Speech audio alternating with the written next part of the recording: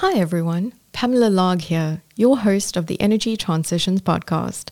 If you enjoy listening to our bi-weekly podcast, make sure to hit the subscribe button and take a moment to leave a rating or review wherever you're listening. This will help us spread the message and connect with our community. Thanks again for listening to the Energy Transitions podcast from Enlit and friends.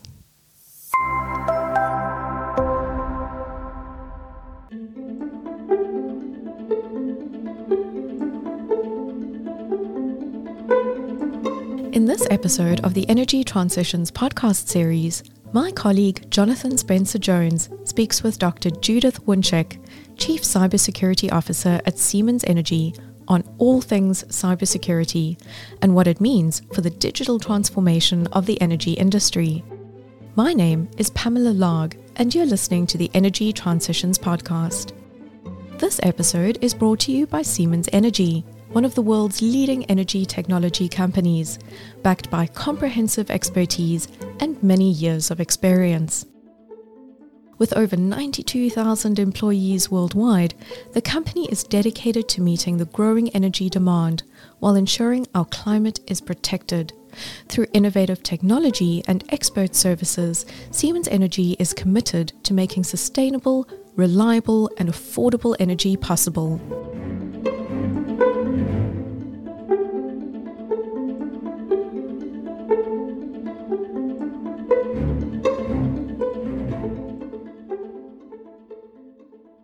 Judith, welcome.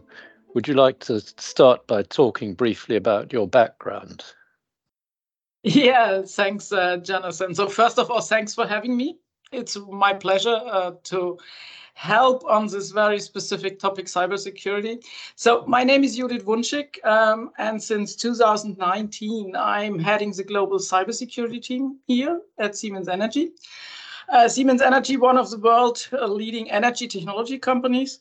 From a responsibility perspective, so cybersecurity, you will find a lot of flavors around the globe, but my responsibility at Siemens Energy includes information security operations, supply chain security from a cyber perspective, and industrial cybersecurity for all our products and solutions. So in a nutshell. In other words, my colleagues in my organization are working day by day to secure the company and to bring the value to our customers. Before I joined Siemens Energy, I worked in the European banking sector, also as a Chief Information Security Officer. And before that, I did my PhD in physics. So coming out of complex thinking, coming back to a complex world, maybe. I was going to ask you, so what attracted you to the energy sector from the financial sector then?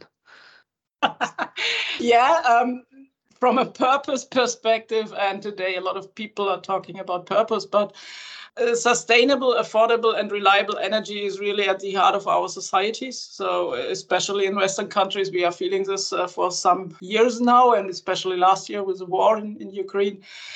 And cybersecurity plays a crucial role in designing these energy systems and guaranteeing the supply. Personally, I felt very attracted from coming from a digital product, now seeing products I can touch, so turbines, generators, hydrolyzers, so that's a different ecosystem. But in the end, from a point-to-point approach to keeping eye on these very important critical infrastructures, that's really attracted me. So when you look now at the financial sector, coming from a payments perspective, payment streams around the globe are in somehow comparable. Yeah, when you look at systems, when you look at vendors, when you look at how you're dealing with a topic in the core infrastructure. And there's also cybersecurity is key, but in a different ecosystem, a much more mature ecosystem coming from 100 and 150 years of dealing with money. That's different than dealing with energy. And that's really interesting for me to find the transition in that way, how to use same processes on both sides. Are there any cybersecurity differences and similarities between the financial and energy sectors? Yeah, and that's an awesome question. Thanks for that. So the banking, as I said, has been working on the topic of security and cybersecurity in a much longer history than maybe a manufacturing industry or an energy industry. This results, among other things, from a business model perspective in securing payment streams. So 100 years ago, this was a classical physical safe that secured customers' valuables. The more digital the platforms are now coming to life, the more prudent one has had to be in this environment. When you look at the energy environment, you just have different framework conditions to say so. So, for example, maybe a power plant cannot import new software every day in a new deployment. That's simply because how the system is set up. You have an availability, a guarantee to say so for this power plant. So you have to use different processes to bring software to a plant. Major challenge in that way is that all hardware has sometimes been in use in the field for 20 to 30 years, also in this energy system. So we have a lot of legacy systems. We have a lot of very new digital components on it. So it's always a balance between the level of security and the level what you want to achieve. So you're using different protection concepts in both worlds. Nevertheless, in the end, it's about a security of information, about a security process for securing data and information and assets. And these processes with very clear procedures to protect information, these can be transferred. So you can look at an IT digital process as well as an OT digital process, we call it, as well as on a PLC level for securing data transfers within a plant. These processes you can transfer, and then you also have a holistic view at your whole landscape of threats and attackers. What does cyber mean for the digital transformation of the energy industry? First of all, cyber is an imperative for every digital process. So also when we talk about digital transformation, so a digital process without security is maybe not a process we want to have in all industries and in private life as well as in business life. So what we see from the digital transformation for this industry is that we have a massive increase in the complexity of our energy system. So we are going to more and more decentralized setups. With these decentralized setups, we have a huge quantity of new components as well as of new business components itself from a product perspective. So everything that makes use of a communication infrastructure is susceptible to be infiltrated from the outside. So the more you connect each system or the more connectivity you have around the world, the more entry points you might have also for misuse. For example, with all the digitalization of the grid, with the transformer substations, with connection of local substations, with switchgears you might have in your digital realm, the more significantly you have to look at these digitized components, and maybe you also have entry points where damage can be caused, and you have to secure these holistically across all ecosystems and across borders. How's the threat landscape evolved in recent years, and particularly more recently with COVID and the Ukraine invasion, which are sort of almost defining a new normal? Yeah, and that's a good one. A new normal for all people. Maybe not a new normal for cybersecurity people, and let me differentiate on that. So from a threat level for critical infrastructure, it has always been high and it will remain high. And there is for a long time already the need to be well prepared for defense from an energy generation and grid technology perspective, as well as from a supplier perspective. For us and our customers to say so, the situation hasn't changed much, I would say. The new normal is coming more or less from the demand how threats are driven. So what we see is a new or intensified global state-driven hacktivism. In the sense that political targets and uncertainty in the population is intended instead of sole monetary motives, to say so. In the past, we were able to much better differentiate between the different hackers which tried to cause reputational damage, which tried to pull money out of the company, or which tried to just be a little bit hacktivistically around and causing some noise.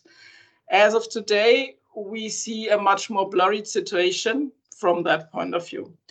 What also has changed is the political view on cyber and the high media attention. So cybersecurity these days is much more present for broader public. And this has for sure to do with it coming closer to the people, maybe with this war. Yeah. But it's certainly also reflected in the many headlines you see and the ransomware attacks, which become more and more public. People are speaking more about this. So that's very welcome, to be quite honest, to be transparent, what can happen in our ecosystem. So you have a broader attention on the scale, to say so. So then what response capabilities are needed by energy sector companies? Maybe give you some examples. First of all, know your gaps and know what you don't know. So from a chief information security perspective, you have to have a very clear view of which assets you have to defend and what is the impact of not having them under control. So you really have to know what's under your responsibility. Second, maybe to raise, it's very essential to have a clear incident response playbooks. For all cases, you want to be prepared. So if the lights do go out, you have to be prepared. And you, in worst case to say, so you have to train for these shutdowns. Yeah, you really have to exercise those plans and playbooks before it is happening in a crisis. There also external partners can help with assessments, can help with trainings. But most important is verify and validate your plans. So you have to train as you fight and fight as you train as a response capability. Third, it's coming then to a business continuity management overall. So it's not only the security incident you might have, a security incident might be pulled into a much broader, a complex digital incident for your company and might cause a crisis. So also from a crisis management perspective, test for your different locations, for your digital infrastructure, etc. And crisis can also be regarded as an opportunity. Maybe that's the last point from a response perspective. So take, for example, the Log4j vulnerability 1.5 years ago. That was also a crisis from a vulnerability perspective. Nevertheless, it was also an opportunity to test all your processes to patch fast. And I think a lot of companies grabbed this opportunity and used this as a showcase. We've got a situation that's continually evolving, so presumably innovation is important. And what role can innovation play? Innovation can play a very important role from my perspective on different levels or facets from a workforce and talent perspective, but also innovation in cybersecurity is a very important key success factor for the future of our product. So I'm pretty sure that we will not be able to sell any solutions without cybersecurity in the future, due to the facts we talked already about, due to the threat landscape, due to the attention it's getting, due to the authorities which are around us.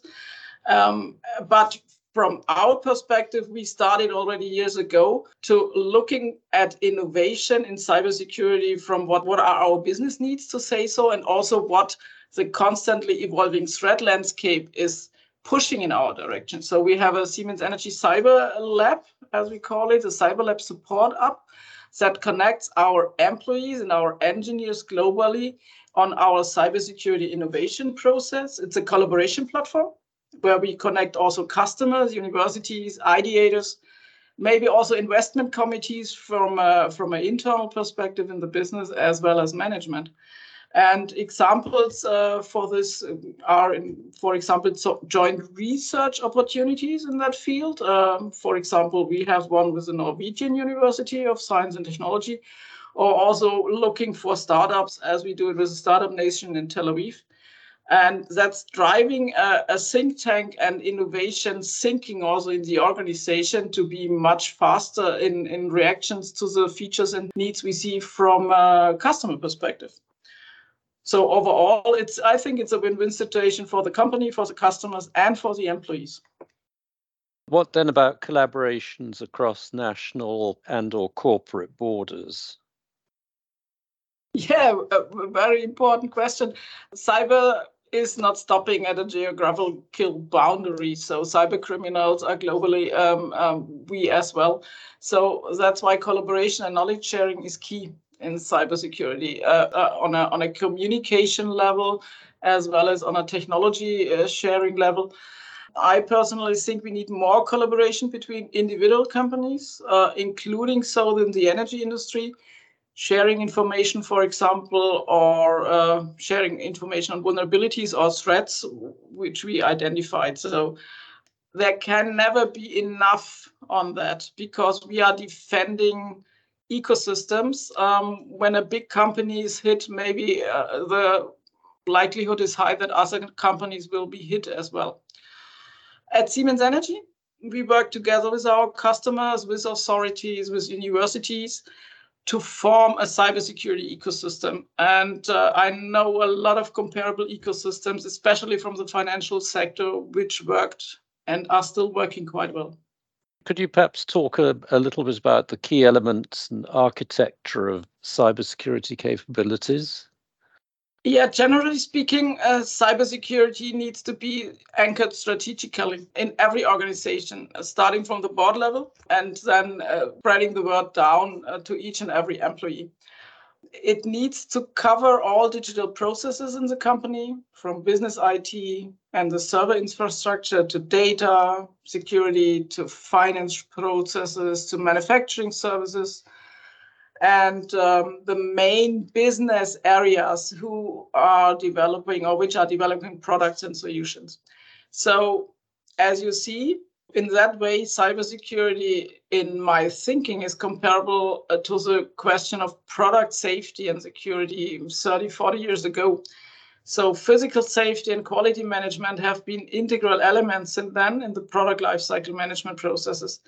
And with cybersecurity, we have to reach the same level of understanding. So it has to be anchored intrinsically in the whole organization. It's everyone's responsibility and every process responsibility. From a central perspective, you need specialists to drive this. So you still need clearly defined core defense department to defend the company who has all the knowledge to act automated to defend all assets. And you also need a group of always challenging the organization and doing assessments with the organization if the maturity level and the hygiene on cybersecurity is still there. So you have a central part with all the experts and you have a decentralized culture and you have to train your people on this culture and what they can do on individual levels. Hopefully, cybersecurity becomes a mainstream cultural element in 10 years from now. How important then is regulation as distinct from individual responsibility, if you like? I would say regulation, comparable industry standards, and universal or global certifications are equally important for cybersecurity. That's the only way to prove the robustness of our products and the principles and the robustness of our capabilities as a company.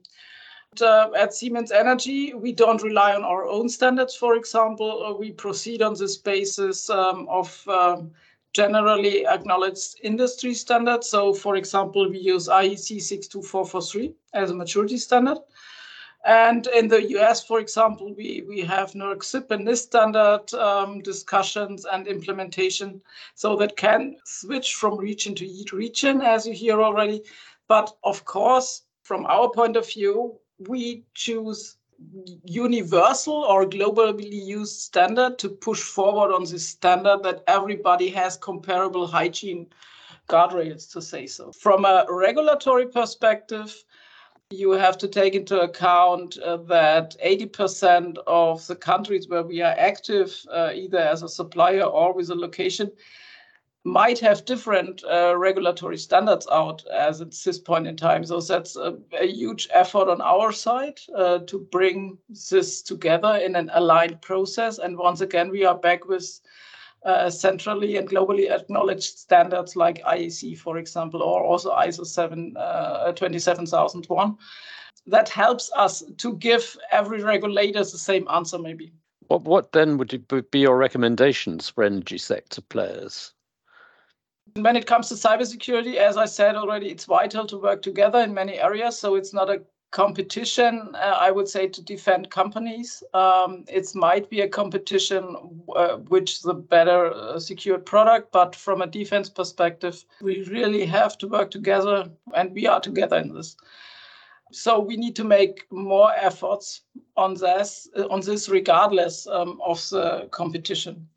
That's a reason why we try to cultivate a lot of different communities. So we foster collaboration across company barriers, but also with governmental authorities or with smaller and medium companies to help them to get a better maturity in this area. Overall, I always like to go for standardization, that we all have the same understanding what's needed to when we are facing attacks or when we are facing threat landscapes in that way. And that will be much more important in the future, looking at the more and more geopolitical asymmetry, which is showing up on the horizon. So we try to defend societies by working together, and that's a very important purpose also for the colleagues I know in the cyber ecosystem. And just looking ahead, what is your perspective on the cybersecurity landscape in the years ahead? Yeah, that's also a very good one. Maybe a business model if I would know the concrete answer, but let me highlight 3 different things in this outlook. First, it's, as I said, end-to-end security in all processes and the innovation behind. So trend shows in all different business models around the globe that digitalization will continue. So, for example, if we look at quantum technologies or artificial intelligence, everywhere is cyber in. And I think it's clear that we need to come to a state of acceptance of ongoing cyber risks and focus on bolstering resilience and giving the company our capacity for these kind of resilience and recovery in case something is happening. Second, very important topic, the concept of digital trust. So we need to become an enabler for a digital trusted future. And cybersecurity has a key role to play here. We help to make trustworthy decisions regarding the development or deployment of new technologies and digital services. That's it. So we are at the core, maybe, of future business models. And thirdly, one very important outlook, we need to strengthen our human-centric focus. So we can do a lot with technology. We have to focus more on people. So we could also call it the people or even diversity aspect. So it's not only about training our people, as we had it already in this discussion. It's really to me, it's very important to look at diversity in the means of empower our employees to contribute to security by making right decisions, as well as by bringing their diverse knowledge to a proper cybersecurity process organization to really use the talent we have internally and really use the different views we have at a cyber problem itself. So that's not only the profession of IT security people or so. That's a passion and profession of a huge landscape of different skills, of training specialists, of legal colleagues, of colleagues who did maybe engineering before and know the business quite well, and we need them to bring our aspects to the business and so go forward on this. And every company has a huge talent resource pool in that way. And just to add to that, do you have any thoughts about the sort of particular threats that might evolve? Yeah, that's also a good one. We see evolving for sure more and more, and the ransomware landscape on that. So every day there is a new group out, every day there are new threats out, new target vectors. I think this is here to stay. It depends a little bit on the business model to go forward on what can be different threats. So when you are depending on 100% internet-based B2B representation, there are also distributed denial of service attacks, which are used around the globe for years. But nevertheless, also to add additionally these connectivity of our digital ecosystems, bringing more and more blurry lines also in our B2B and B2C communications.